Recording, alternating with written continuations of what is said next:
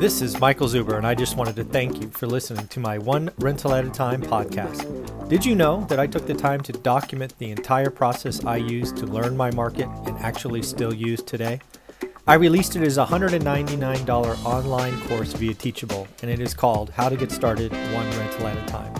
With that, you get access to my private Facebook group and can join our group mentoring calls every Saturday at 9 a.m. Pacific. You can find it on my website at onerentalatatime.com. Now on with the show. Author up, yes, that wonderful book over there, One Rental at a Time. And this is, of course, your daily financial news. This is a show that has been going on for over 2 years, 6 days a week at 7:30, Thursdays at 7 a.m. It is done live, no editing. It is essentially a wrap-up of a bunch of articles that I read during the morning. Really trying to figure out what's going on in the market, what's going on with consumers, cost of capital, real estate, all of those things. I've been doing this for 30 years, and now I take some notes and share it with my phone and the lovely audience out there. So thank you for being a daily viewer. Our daily viewers now are routinely over 2,000. Thank you for making it a part of your morning. I hear from a lot of you, so I just want to say thank you. In addition to that, don't forget we have another expert series starting. We interviewed Laura Morby last week, and she graciously agreed to be our Sunday expert. So I will be speaking with her at 8 a.m., so 29 minutes. So you can look for some great content from Laura later in the day. So as I look at the news of the day, we really got to go back and appreciate Berkshire Hathaway, or AKA Warren Buffett's kind of once a year party, right? He and Charlie Munger held stage actually down in Southern California, streamed it live, and I took a bunch of notes from various articles and wrap-ups from the session I thought I would share with you. First and foremost, it looks like Warren Buffett went after Robinhood. Robinhood has gotten a lot of credit, probably rightly so, probably deserves a lot of the blame, rightly so, for bringing the everyday investor to the market during this crisis. Warren Buffett, I think, correctly highlights two things that I have shared before, and it will be interesting how they play out. First, Robinhood has encouraged, he calls it gambling, right? Robinhood is a gamification platform. And as we have heard over the last year or so, the gamification of investing can lead to significant wins, can lead to the little guy taking out a big guy, but it also has a downside. And when you're on margin, you go deep, you go all in, and the market teaches you a lesson, it can be pretty painful. So he talks about that. Also, he has gone on to them selling their order flow, basically being a free platform and then sneaking it in and selling their order flow. Warren Buffett's not a big fan of that. I have brought that up many times. For those that think Robinhood is this almost like godlike entity that's just taking care of the little guy, you're buying into marketing, because they're not treating you very well, right? They're selling your order flow to, the big boys that are trading milliseconds before you and eating you alive, kind of death by 1,000 cuts, if you will. They're just Robinhood's not the it's not the friend of the little guy. I don't know why people don't get that, but whatever. And then good old Charlie Munger. He's a crotchety old one, isn't he? Man, Warren Buffett definitely has learned over the last decades of being a face on financial news of how to still stay kind of that homespun charm and kind of stay in the middle. Charlie Munger just don't care. He's 91 or 92 years old. He just says it like it is. And he went on this rant about Bitcoin that was kind of comical. Basically, the word I took from it is disgusting. He called Bitcoin disgusting. I think Charlie Munger's not your target audience for Bitcoin. I don't think that'll have any impact on the market, but it was interesting to see him get a little agitated. He was he was annoyed at Bitcoin's success. So I thought that was kind of funny. A couple of other things I got from this, a couple of other quotes or themes that were interwoven, because not only does he do his stockholder meeting, but he also takes questions, both Buffett and Munger. First point kind of hit me was this zero interest rate environments that we are in for the last, call it 14 months, has created a sea change in finance, right? The umbrella over all of the things that we do, credit, lending, saving, all of that. And,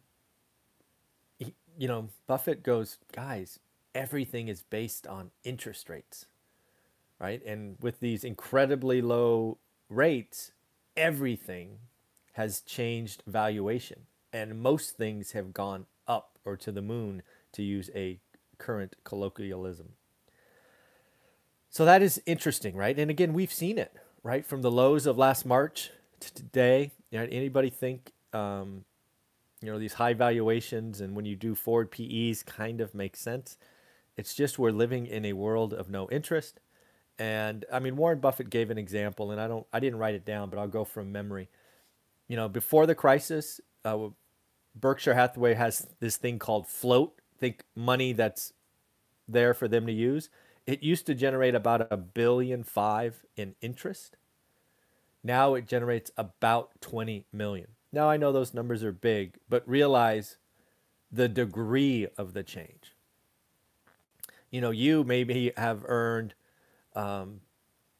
maybe you earned $100 or something on your savings, and now you're earning 80 cents. It's kind of that huge chasm and gap. And of course, when that happens, money means nothing in the bank, right? Or nearly nothing. So you are chasing assets. A lot of folks in multifamily, if you watch my interviews on Thursday with Jonathan Twomley, are frustrated because people keep buying lower and lower cap rates. And lower cap rate means more price. It's very, very risky. And Warren Buffett goes on to say, there will be impact from this. We don't know what it is. This has gone on longer and there's more money in the system. There will be a day of reckoning, but it could be years off. So again, Warren Buffett kind of trying to impart wisdom for you. Another thing that Buffett said is he clearly agrees with this channel. I've been telling you we are now standing clearly in the light, right? We were in this tunnel. We were halfway out. Now we're in it. Warren Buffett went on to say, quite simply, 85% of the economy is now running super high gear. I think he's right. Whether it's 80 or 85%, we are the economy, that fourth lane that you've heard me talk about before, is moving. It may not be at full speed just yet, but it's kind of like you're on the freeway and you're getting just ready to open up, right? You're accelerating. You're changing gears for the first time in quite a while. So I agree. And another quote in another summary is Buffett was quoted as saying, the U.S. economy is about to be red hot. I actually read that and I actually got a chill this morning. I'm like, I've heard red hot used a lot throughout my 30 years of reading this stuff. And red hot generally feels good in the moment, but there's a price to pay. So no hints at it in that, but that's one of those key words that I look out for. I wonder what happens when it gets red hot, right? You gotta cool off eventually.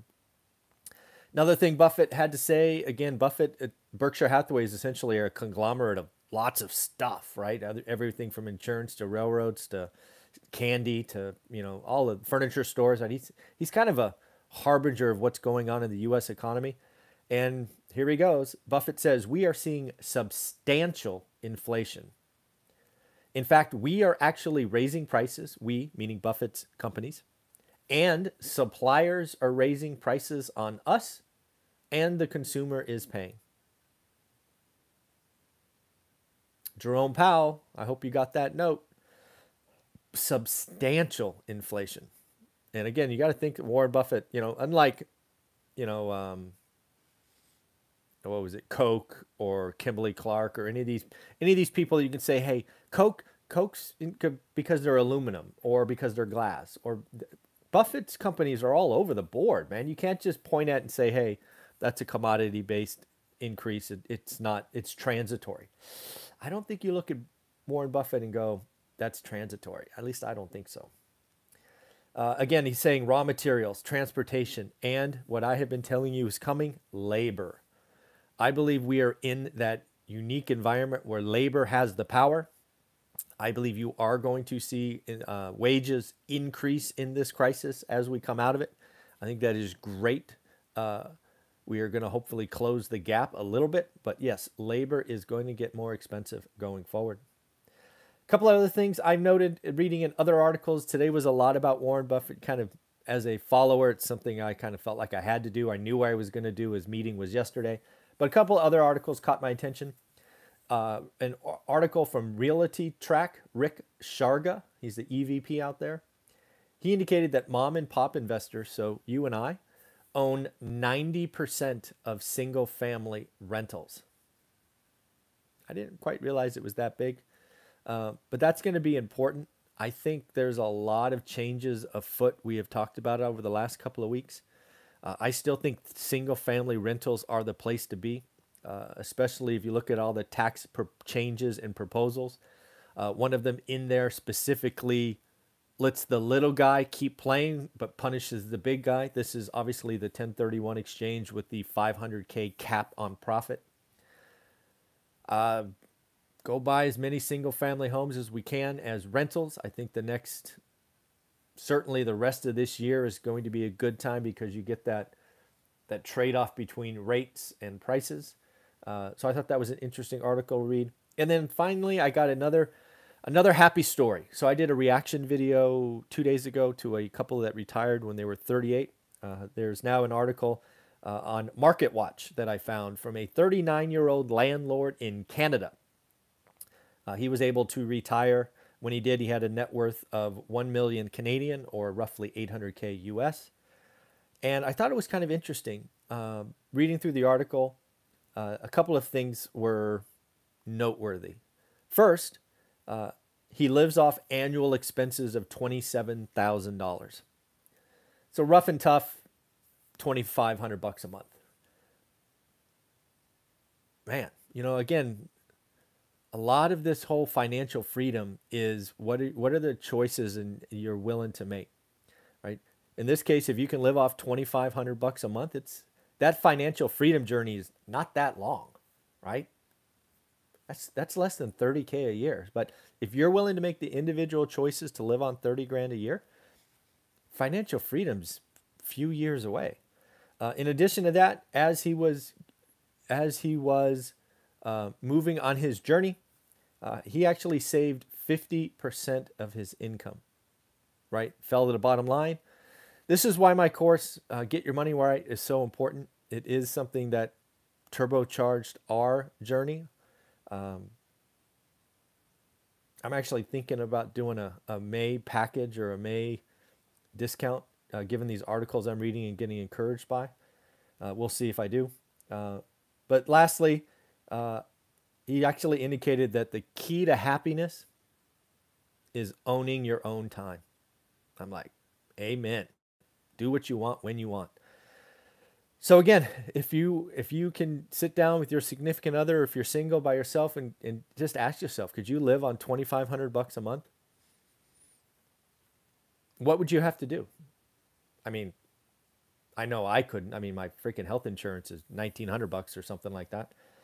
But yeah, it's interesting to think about. So again, financial freedom is possible. As I've seen with the reaction video and this article, you have choices. We all have choices. And then you got to get a plan. You got to move forward. So how I got started, one rental at a time, is how I did it. I got my money right, really understood freedom dollars, how to make those work more. So in the end, have a wonderful Sunday. I'm excited to talk with Laura Morby, our newest multimillionaire expert. We're going to be doing this every Sunday at 8 a.m. So in the end, take care of yourself. Congratulations. Have a great Sunday. Bye-bye.